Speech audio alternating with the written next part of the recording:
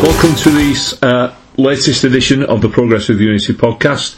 We're down to Bare Bones tonight, Adam. Yeah, it's me, old Adam, I'm here. Yeah. And old Barry. And that's it. Yeah, hopefully it's quality over quantity. Well, I'm sure that's the case, yeah. The youth team are all missing tonight, aren't they? We've got the old stagers in. Yeah. The experienced pros.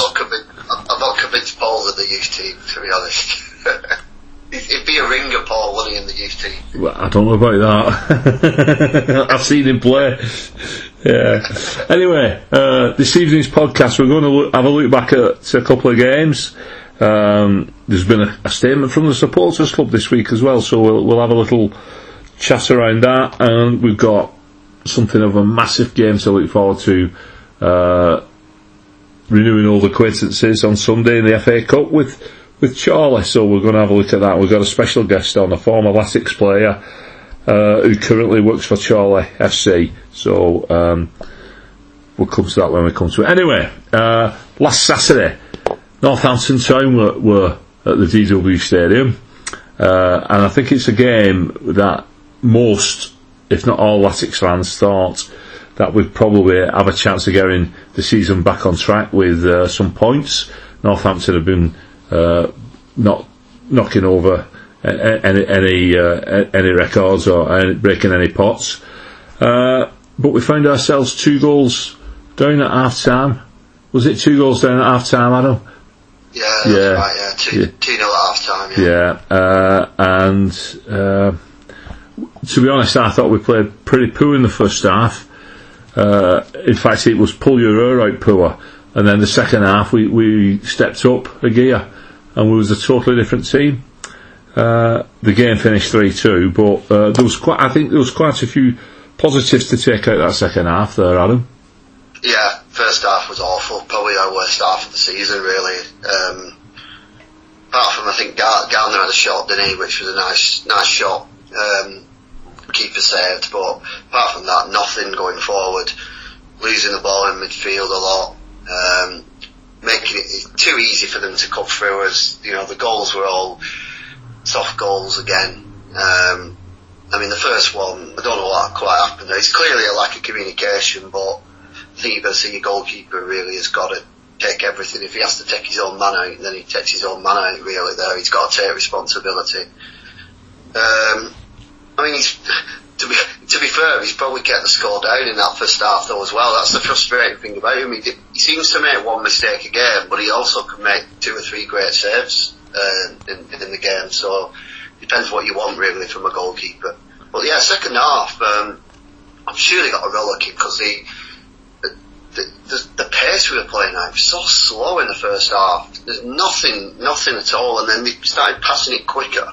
And what I start to notice is if we have a few good moves, then the confidence starts growing. And, you know, I thought we worked it well to get the penalty, which Garner put away.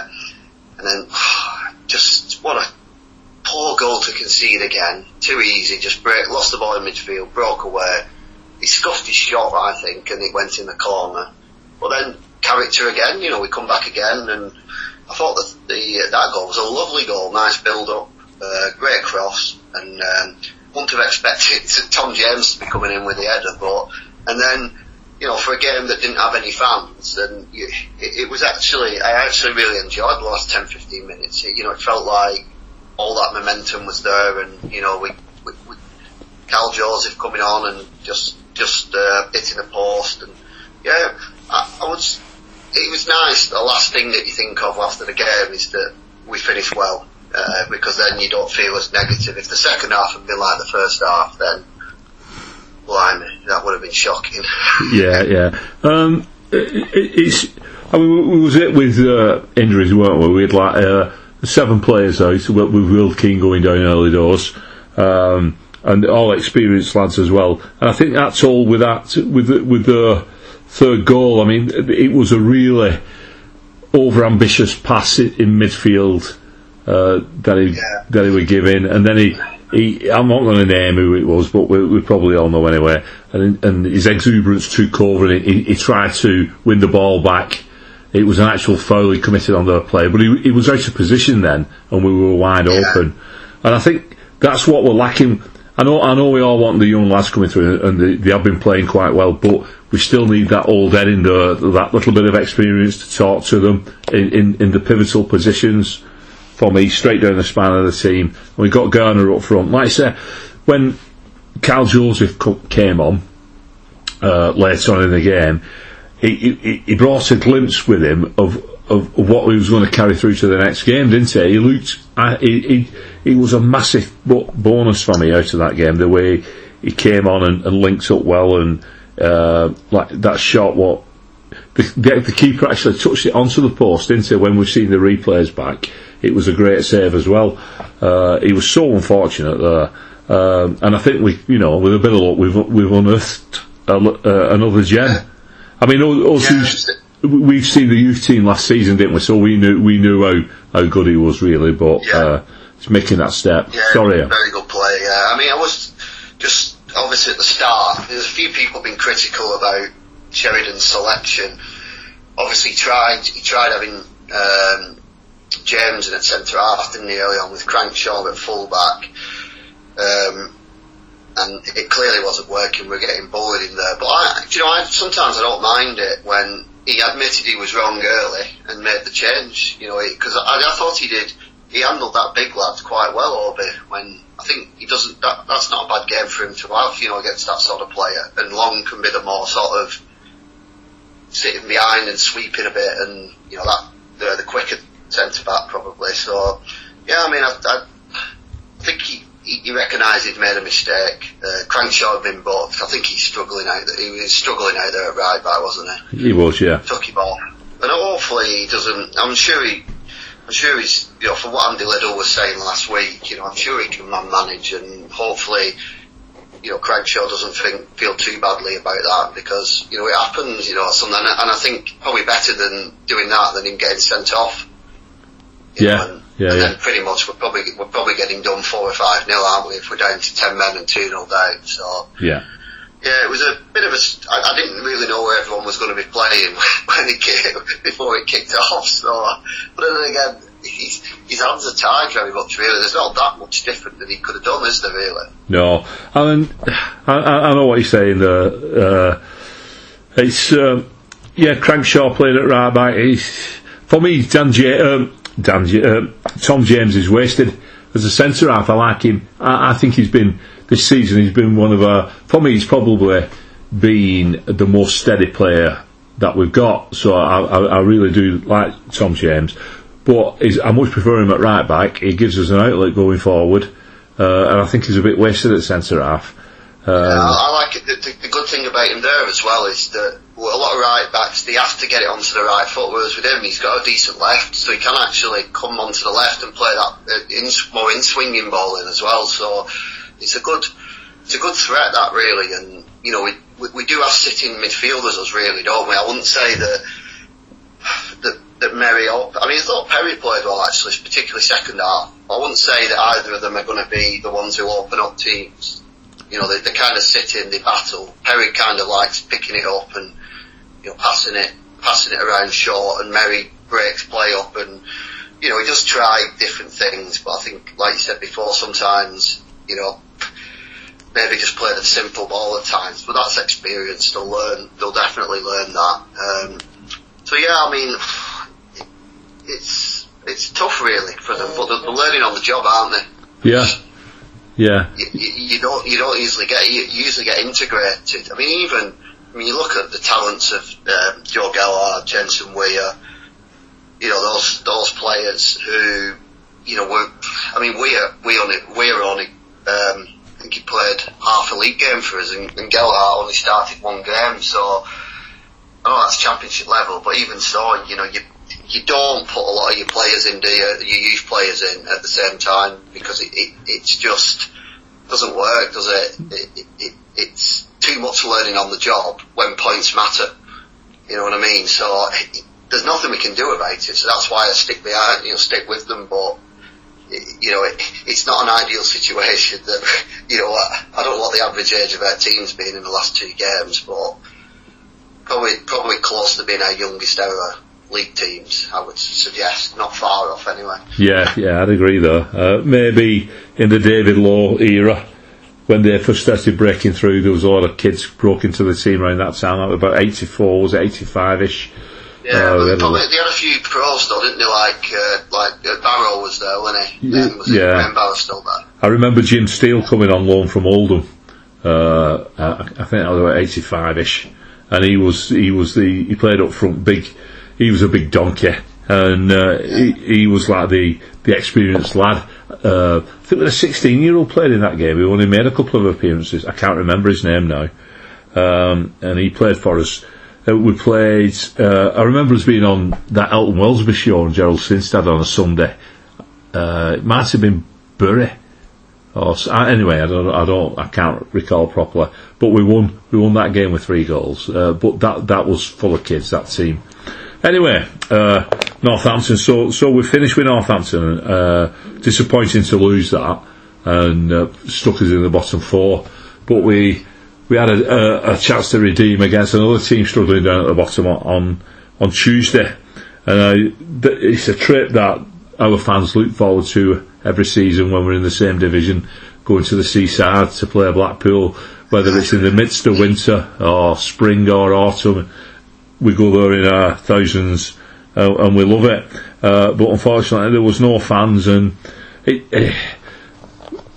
again, with players missing, and you saw the line-up, but I mean, for me, the positive that came out of Saturday was Carl Joseph, who obviously impressed, and he started the game, didn't he?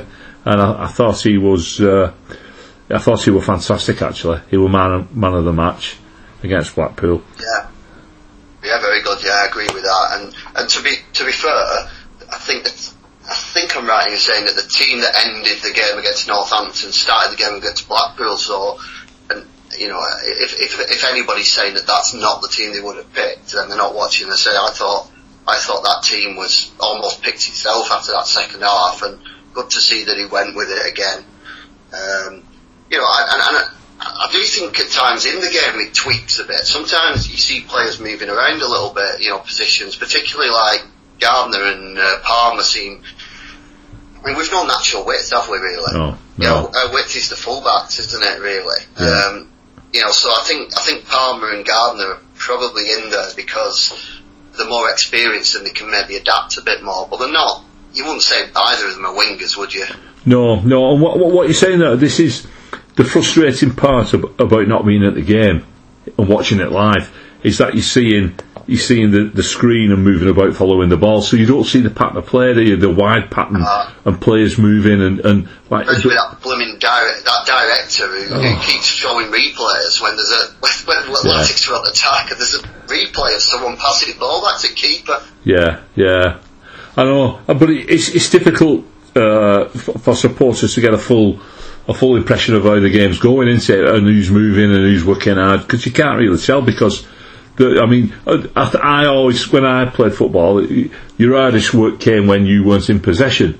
That's when, you know, or when you yourself weren't in possession. I mean, not your team, because that's when you're doing all your movement, either creating space for other people or finding space for yourself. And if you're not, you know, if you don't get the ball, then it's not seen, is it, on TV? No. But then runs that players make create that space for other players to go into. And like you're saying, I mean, you know, we've had players who's been slated before because they're not on the ball, or they look like they're making false runs, and people saying what they're doing there. But they create space and for other people to exploit. But you don't get to see that on the screen, and that's been a frustration of all this for me. Not as well as not getting the atmosphere and all the rest of it. But you can't get a true perspective, can you, of the game? Really? No. You know, because I mean, some of the ones in the Premier League, I think you can get different angles, can't you, and more innovation. But obviously for ours, it's just literally stand there with a camera and someone's following ball, really, isn't it? Yeah. It's just like the wedding video man, isn't it? You know, one camera and away he goes. But again, we got done with a bit of a soft goal again once, you know. I couldn't point the finger at anybody. Caught me by surprise. I missed it. I saw a replay of it, but I actually missed it. I was making me brew and I don't know what happened. I think I was replying to some messages or something on the first half, and I got back there and we were 1-0 down. I thought, God, I was so positive after the first half. You know, that's why I was sending all the messages. I thought, great first half. We didn't having loads of chances, but I thought probably this season it's the most we've controlled the game, I think. They always leave dangerous on break, I have to admit, but I thought we were controlling it, playing some lovely football and getting into some good positions. Occasionally the final ball let us down, didn't it? But we did create 2 or 3 decent chances. Garner had one, didn't he? And Joseph had one. He hit the post again. It was almost a carbon copy, wasn't it? Yeah. And I thought the 2 centre-backs caught well with Medina as well, because he's been around, hasn't he? He's played at top level in Championship. He went to, after that decent spell he had at Bolton, Cardiff. Went on to Cardiff. Top end of the Championship for a decent amount of money. Yeah. Well, didn't they get promoted? Didn't they get promoted that season? I don't think he got. I don't know if he got Premier League. If he moved again after that, I can't remember. But he, you know what I mean. He's an experienced striker. I'd forgotten they'd signed him when I noticed him on the page. I'm thinking, what the heck? I'm thinking, you know, for this level. And he's up against our young lads. Yeah. But I think they've learned, because if you look at it, first game of the season, Ched Evans bullied them. You know, they didn't know what they were doing against Ched Evans. Where I thought last night, you know, similar sort of, you know, what wily old fox of a striker, a bit like we've got with Garner. You know, I thought they played him very, very well. Yeah. You know, I was very impressed by the 2 centre-backs last night, actually. I thought they played really well. Yeah. There was just a couple of occasions where Blackpool missed an absolute sitter in the first half, an absolute sitter. But apart from that, I thought we defended quite well. Again, unfortunate to come away with all points. Very frustrating. They're just missing. You look at that team and you don't think, even though the football's good that we're playing, and we're working the positions, you don't really ever think that we're going to score a lot of goals. I know we had that game, but that Liverpool game was against young players who were, you know, they were naive themselves, weren't they? Yeah. Against experienced defenders, there's just, I don't know, Joseph might be the one, because he's the only one I've seen so far who seems to have space in the box. You know, if you look at the opposition players who've played against us, and I know this could be partly due to the defending, but they seem to find space in the box. You know, that guy in particular for Charlton, I think it was. Was it Charlton? Who was the Peterborough, Clark Harris. Yeah, that game. He was always in space. He always seemed to be in space in the box, and to what we don't seem to have those chances. But last night, I don't know if it was his movement or his quick feet as well, Joseph. You know, that one in the second half kind of switched. He switched it quickly, didn't he, onto his left, and was very, very unlucky with it. I think he hit it too well, really. Straight to the keeper. When you look at him, he's got all the attributes, hasn't he? He's got pace, he's aggressive, he's loads of movement, he's bags of energy, got good feet, and he can hit the target. One thing to me is what I don't. I suppose that's the life of a football manager, though, isn't it? Really, that he's. You know, there's been games. I mean, a lot of games this year we've been losing, and he's been on the bench, I think, every game pretty much, and he's not been thrown on until that game the other day. Now, why would that be? What would be the issue with throwing if you're losing, what would be the issue of throwing on a young striker with 10 minutes to go? Yeah, he's tending to put Crankshaw on, hasn't he? Who again is he's got all that sort of energy and closing down players. That he's the one who's been coming on late in games. Maybe he thought Crankshaw a little bit more energy, and that's that was the way to go. But out of the two, I don't like singling out players. But I thought for me, Joseph is the better player. I like them both, to be fair. The forward players I've seen so far playing first team football, I would say he's looked the best out of all of the forward thinking players. Yeah. I mean, it's hard to judge. It's hard to say. Well, because I think Long. You'd say Long Merry and Perry, in terms of what they've contributed this season, have obviously been very good in terms of what they've had to do to step up. And albeit, he disappeared for a few games, didn't he, after that? He had a bit of a bad game at Ipswich, I think it was, wasn't it? He was out of position though, wasn't he? He obviously, he's not a right back, he's a... No, definitely not, no. Oh. And, he had a bit of obviously a gap, but in terms of the players like Asgard, obviously we've seen Charlie Jolly, he did alright, didn't he? And I can't remember, has he been on this year, Charlie Jolly? He played against Liverpool, didn't he? That was the game he played in. Has he been on it league? I can't remember if he's been brought on or not. Did he come on in one home game? I can't remember who it is. I think he came on in an home game. He's not made a start yet, has he? No, he's definitely not started. No, so but Joseph's come in and he's kind of a year behind Jolly as well, isn't he? Yeah, he is. Here's a question for you: of the players we've got out injured, if you could bring one player back to play in his own position in the team, but you go with Tuesday night starting 11, but you can bring one player into that, who would you bring in and why? Well, I'd probably bring in... God, one player's tough. But I actually think what I would probably do is bring in Naismith, play him probably... He could play on the left or the right, depends where Gardner's more comfortable. Drop one of the either Merry or Perry. Now, drop's not the right word, but move Palmer inside into midfield. Hopefully he's experienced then alongside one of those younger players. But one's a tough choice because I'd like an experienced centre back really. Yeah. Ideally, if I had two choices, I'd bring one of the experienced centre backs back in as well. But I wouldn't know which one to take out of the two because.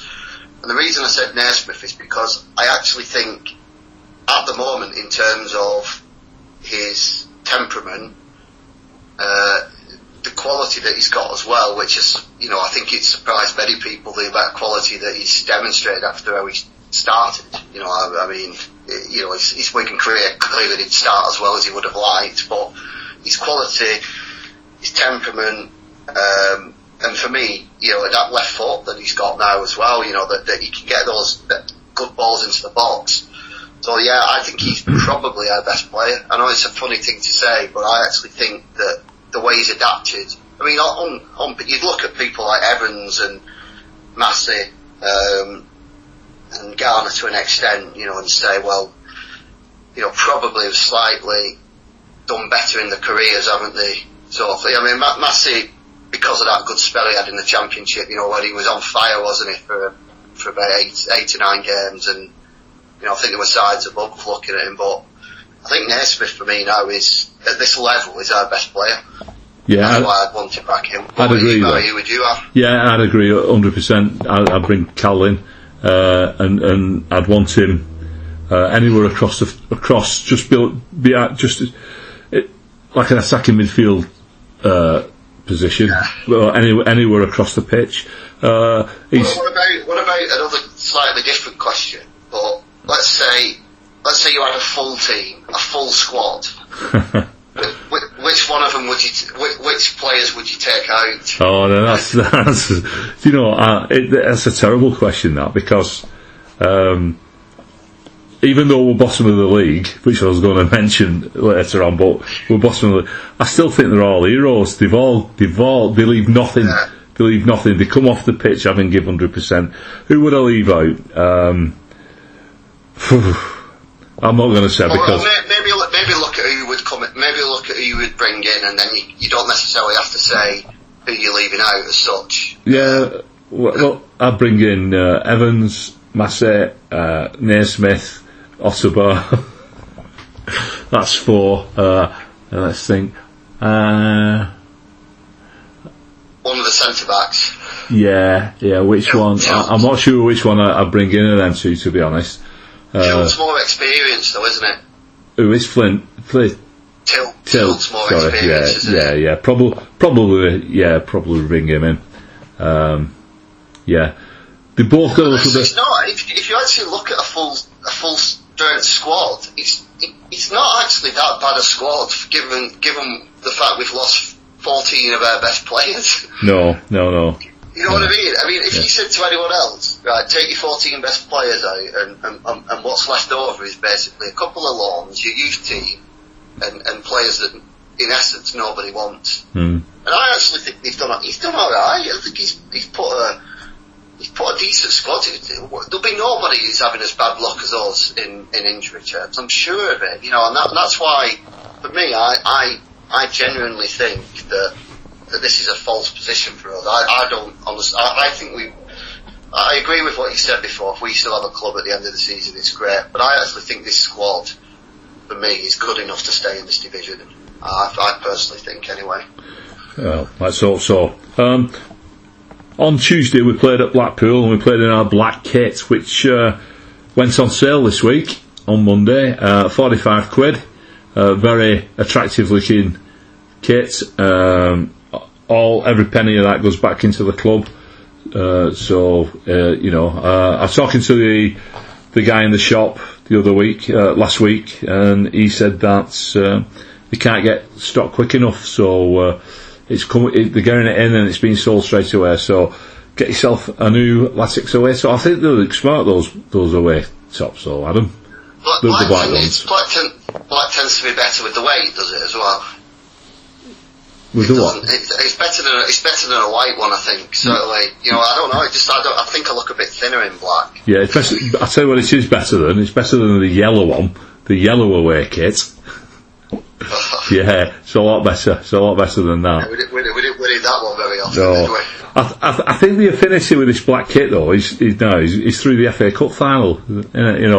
We played in black and we won the FA Cup. But again, I thought that red kit we played in the semi-final was quite smart as well when we did the red ones for me, the two reds that I can remember were that one semi-final and Nathan Ellington's goal at QPR in the league Division 2 Championship 100-point season, when it kind of just went in off his shoulder. Yeah. And then there's like about 3,000 Wiganers behind goal. There's the Roma kit as well, which was the when we had the Inter Milan home kit, we had the Roma away kit. I don't know if you remember that. Neil Rimmer's famously photographed in it. 93, 94, that era. Yeah, it was around then. Yeah. Gillespie era. I can see Keith Gillespie running through everybody with that blue kit on. Yeah, and Greg Strong as well. He was the next big thing, weren't he? Well, he weren't, but he was supposed to be. Yeah, went to my school, Greg Strong. Did he? And then he went off to Bolton. I don't know. Right, supporters club statements, Adam. This week things have been moving forward with the new owners, potential new owners, shall we say. Been speaking to the EFL, and the supporters club have made a statement. I'll not read it all out because it's quite long, but there was a couple of really interesting things in there.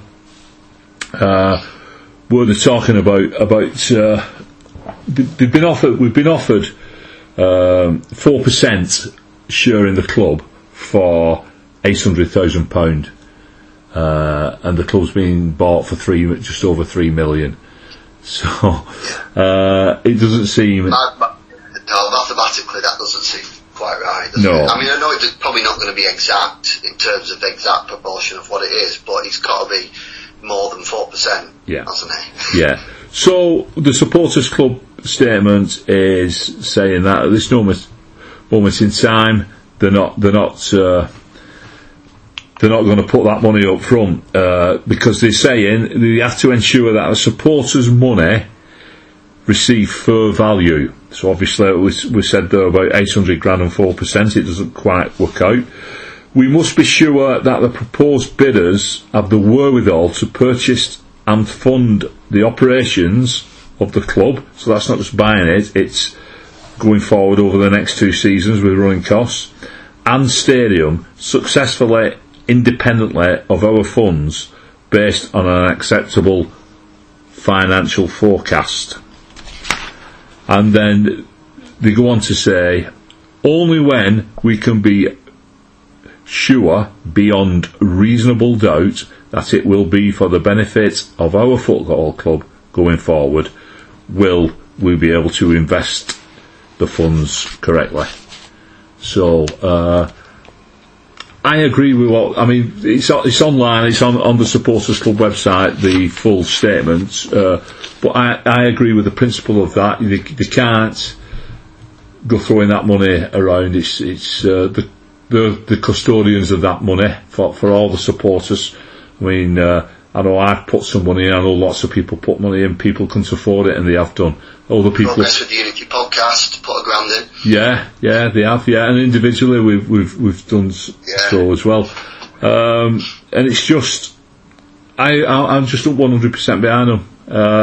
If Mr. Garrido and his chums haven't got the money to buy the club, then that's not what it's there for. That it's there for us. No, it never was, and it would have. If that was the case, then it would have been collected under false pretences, because that's what it was said. It's not there. And for me, it was twofold: one, moving forward to get a stake in the club, or two, to have that backup in the worst case scenario that we kind of end up going Phoenix Club route type thing, really, because that would be one hell of a start for a Phoenix Club to have that amount of money. That is way beyond what most teams would have. So football would still be in Wigan. What form it would be in, who knows? So that was the main reason for it. And then, I mean, the first point, clearly the percentage of the stake is way too low. The second point that they made were, for me, EFL questions. The EFL have got to look at that and see, have they got the proof of funding? Can they buy the club without the supporters' money, and then can they prove the proof of funding without the supporters' money? And then, kind of linked to that anyway, is that they're saying that they have to be beyond reasonable doubt, so they're actually subjecting something there to the same standard of convicting someone for a murder, isn't it? So they've got to be pretty sure that this is right in terms of that money. And actually, you'd probably say that at least the supporters club, in the protection of that money, can hold them to a higher standard than the Football League can. Which at least in terms of looking after that money, they're not going to just let it get frittered away. And I think they've got to be applauded there for being responsible, because I think they were put under a bit of time pressure. With this meeting coming up on Thursday, getting the paperwork in yesterday as it stands, which would be Tuesday. Yeah. Well, they said. There's nothing in that statement at all that I don't agree with, and that. I'm not saying the supporters club is ever beyond criticism. No entity is. This podcast is not beyond criticism. But most of the things that they've done, if not all of the things in relation to this this administration, for me, should be applauded. And I think that they put the statements out when they need to be. There's people going on about, we never hear from the supporters club. What do they want? What do people actually want to hear from them? Yeah. Do you know what I mean? What if they haven't got any information? What do they want to hear? They've come out at all the important times and put these statements out. So I don't really know what more people want from them. And there's some things that they can't say because of the non-disclosure agreement. Yeah. They had the initial meeting on Thursday the 29th of October, last Thursday, and they were told on Monday this week that a final decision had to be made regarding that investment no later than 12 noon on the Tuesday. So they give them no time there. I mean, because they've all got jobs. They're not full-time committee members. So they was given like an evening to. So they said the timescales have not been sufficient enough to enable them to investigate the outcomes of that meeting and to hold proper discussions, which is correct. So, like you said before, it was rather an unfair timescale, that, really. And I don't know who's imposed that, whether it's the EFL or whether it was the bidders. I don't know if they've put that, because it doesn't say. Well, I'd be amazed if the supporters club didn't want a meeting earlier, because they would have known where the timelines were roughly as well. Because we were kind of told, weren't we, that papers would be with the EFL sort of the end of October. And then from there, you could say it can be anything up to 3 weeks, can't it, before a decision? But I think they're looking to move it on a lot quicker than that, because, you know, again, we're into another month, and where's their funding coming from? Yeah. Who's paying the bills? Yeah. And if it all just fall away, and the Spanish bidders, for whatever reason, don't end up buying the club, there are other people waiting in the wings. There's been a bit out today. Lisa Hernandez met with some who she said that they're waiting. There was people named at the weekend. Ray Ranson, who tried to buy Man City and Aston Villa in the past for large sums of money. He's a local guy from St Helens, and he's been linked with Darren Royal, as like a bit of a consortium. Yeah. And apparently they were at the game on Saturday, the Northampton game. It might just have been people are saying, why wasn't this done earlier? But if let's just say we don't know exactly, but let's say if Darren Royal was the one who was behind it, he would have then had to have gone and presumably found his investors, you know, because I suspect he's not going to be in a position himself to fund that. So sometimes it can take a bit of getting together, can't it, a consortium? So it looks to me like the Spanish just were ready to go. You know, the administrators were confident that they'd paid the deposit. And you can't criticise the administrators, because through the process people were criticising them for turning down bids. So if someone's met the asking price, then you can't sit on it and wait for something better to come along, because it might never come along. Yeah. So I think on that term, there's not really a lot you can say about the administrators. It's now over to the EFL to see whether, in reality, do they have the funding, and are the people behind it not subject to criminal convictions or insolvency events? I guess that's all we can say now, really, isn't it? Yeah, it is. I think we should leave it there and move on to what I've been excited about all week. Sunday, Charlie are in town. FA Cup, first round. What a tie this is going to be. But what a shame that there's going to be no Speckies there.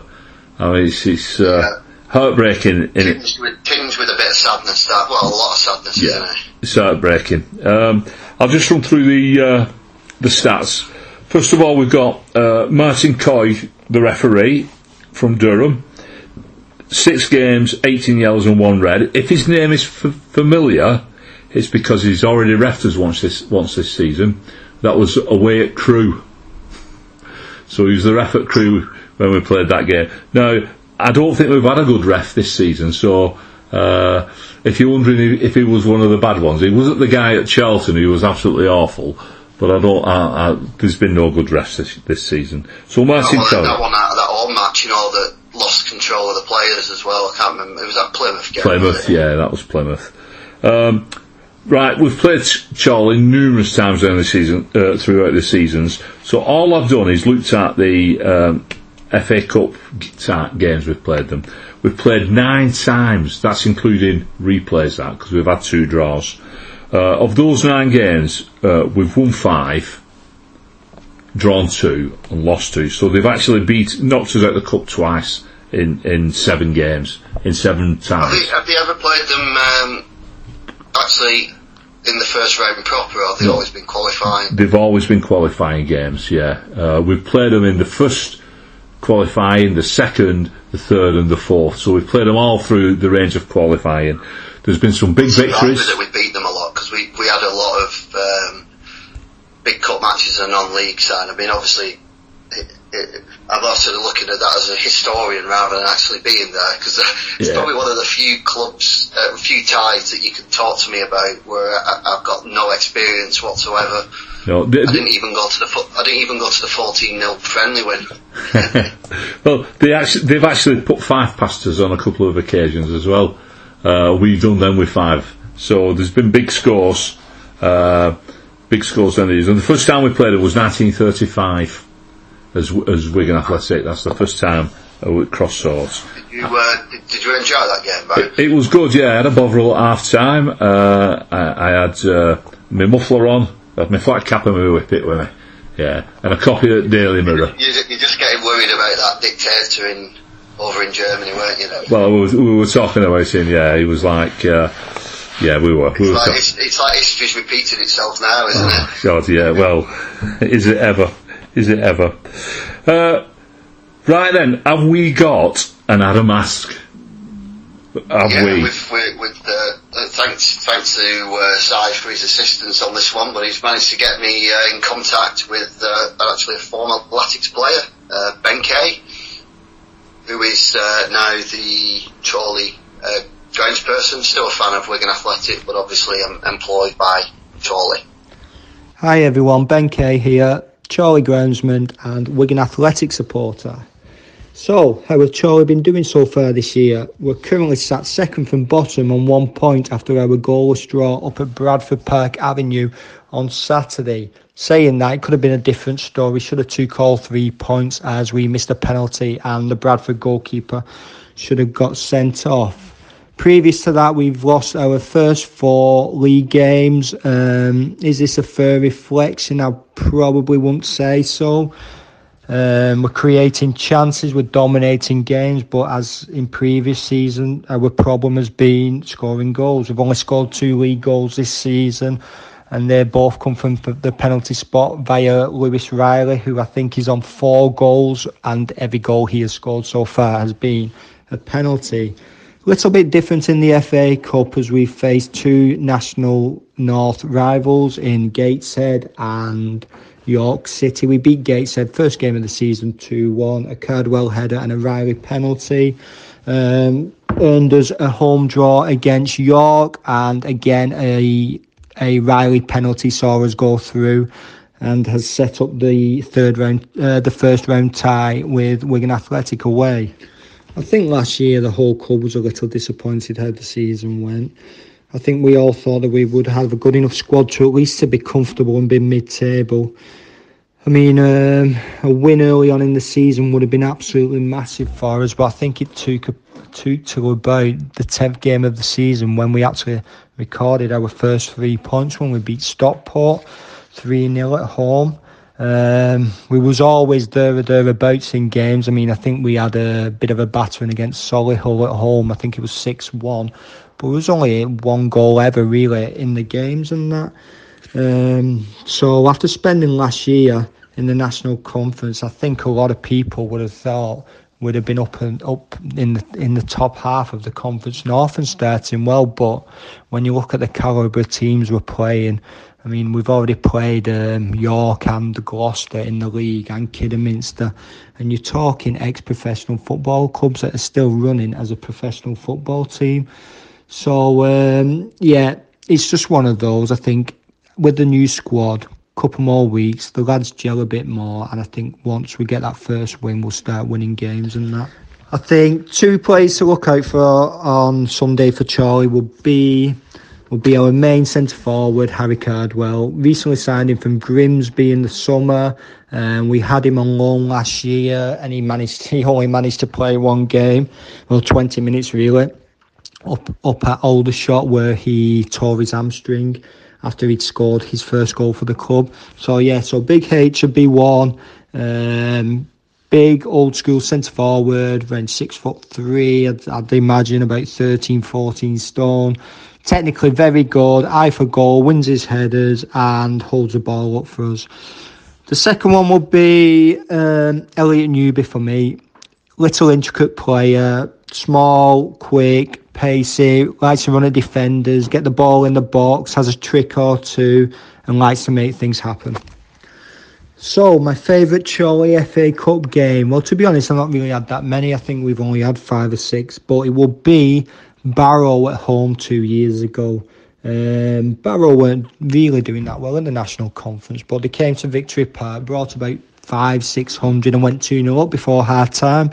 Charlie managed to win that game 3-2, scoring 3 goals in the second half. Marcus Carver scored, which I remember him running in front of the Barrow fans celebrating, and a few coins were thrown, etc. But I think it was because I think he was a former player or something. But yeah, that would be my favourite Charlie game. Probably the biggest game we played, which I've been involved in, was the Doncaster one. After we beat Barrow, we drew Doncaster in the FA Cup first round. That finished 2-2 and was live on BBC. And then I think we lost a replay 7-0, which was a bit disappointing. But again, another brilliant experience. So my prediction for Sunday is going to be a Charlie win.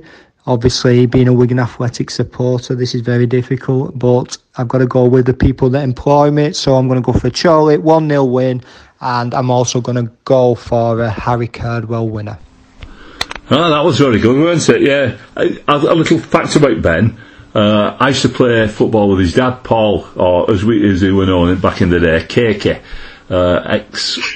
ex Whitley High School lad. Absolutely cracking football player, centre forward, superb, a lovely fella, and Ben's the spitting image of his dad. So, I'm looking forward to seeing Harry Cardwell. Sounds like a bit of a beast, doesn't he? Yeah, he's a 6'3" striker, banging in the goals. 14 in a side that's not been doing that well, so 14 stone, yeah, Adam. Nearly the same weight as 14 stone, nearly the same weight as you. Yeah. Well, I've not weighed myself for a while since this injury. I think I could be maybe back up around the 15 mark. Ooh. Oh. Yeah. Well, I've lost quite a bit with the old COVID, so I'm feeling. Yeah. To be honest, I don't really fancy it. Everyone who's told me they've had COVID have said they've lost a lot of weight, but I think there's much better ways of losing weight. Oh my God, there is. Yeah, there is indeed. Yeah. So he's gone for a 1-0. He's gone for a 1-0 away win, even though he's a Latics fan.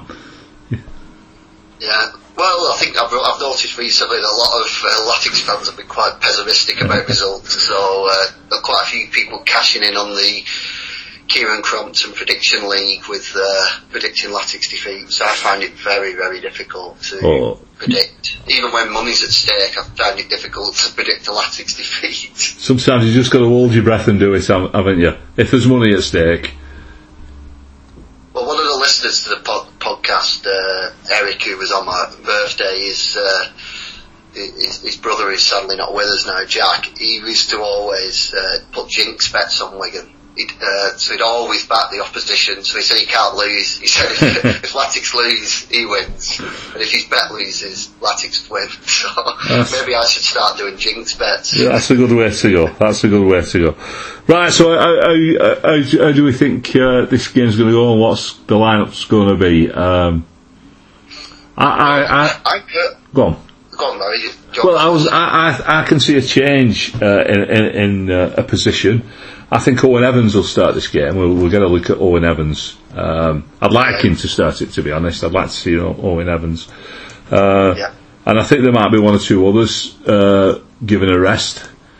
I don't think they'll bring Gundo. I can't see Garner playing. I don't think Garner will play. No, I think Joseph and Jolly up front.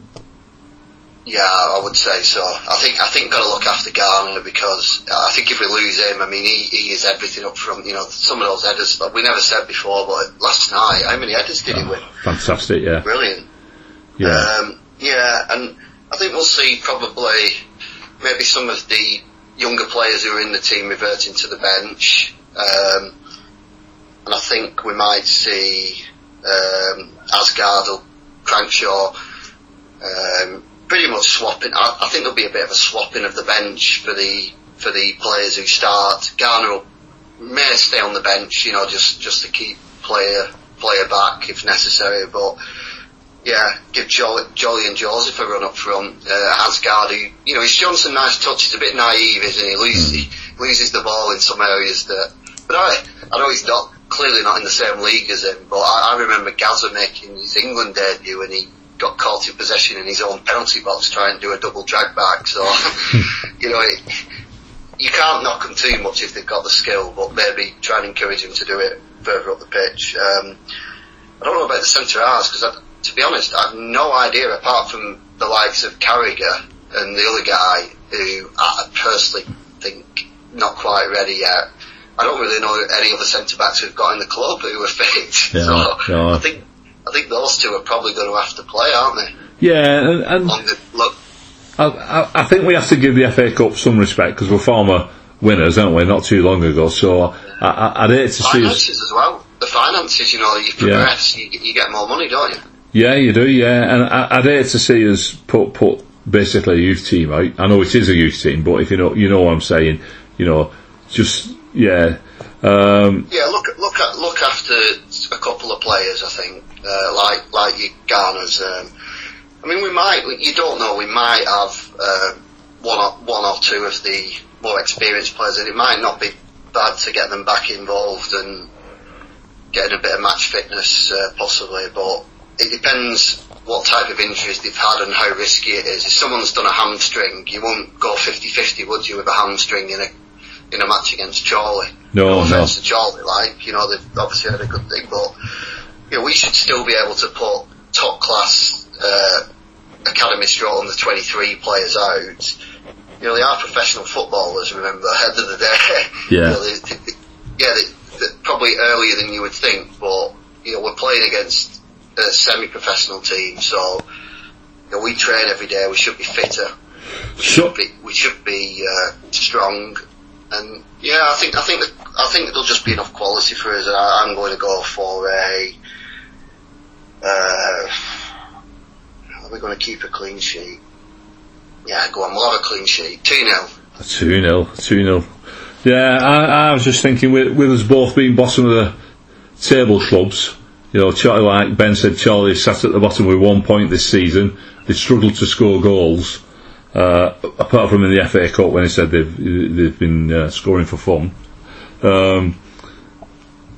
But they sound like a team like us, lacking a bit of confidence. I think it's important. It means a lot to Wigan Athletic, the FA Cup. I think we'll go for the win. Team changes. I'm not so sure if there'll be wholesale changes. Garner. Yeah, I see Jolly and Joseph playing up front together. Maybe Crankshaw wide right as well. I'm going to go 3-1. Latics win. Possibly him as well, maybe. It might be worth a little go on the bench. Sean McGurk. Costello, is it? Oh yeah. What about Sean McGurk? Do you think he scores? Oh yeah. Yeah, he's how old is he now? I like him as he stood out for me in that youth team last year. Alfie Devine, obviously, but McGurk was very good. Because probably more than Weir for me. I thought obviously Gellart was the best by a mile, but the Devine and McGurk, I didn't really know anything of them until last season, and I thought they were superb in those matches against good quality European recognised academy players, like Tottenham and Man United. Yeah. It'd be nice to see maybe one of them having a go. Yeah, I'd like to see McGurk. Beningame maybe. Yeah. He's had a game, hasn't he? He's had a couple of sub appearances, not really got involved in the matches. So yeah, maybe. Right. Well, I think that's us done tonight, Adam. It's all done. We're all talked out. There's only so much you can talk about with two of us. Yeah. We're a bit like Smith and Jones. Mel Smith and Griffiths Jones, if you remember. The last time we did one of these was when you were doing your specials in the summer when we were having the interviews with players, and we just we only had one contributor every week, didn't we? Yeah. Well, they're still up there on our podcast homepage, so if anybody wants to revisit them, we've got Gary Roberts on there. Right, okay, so we'll knock it on the head there. So good night from me. It's a good night from me as well. Good night. Good night.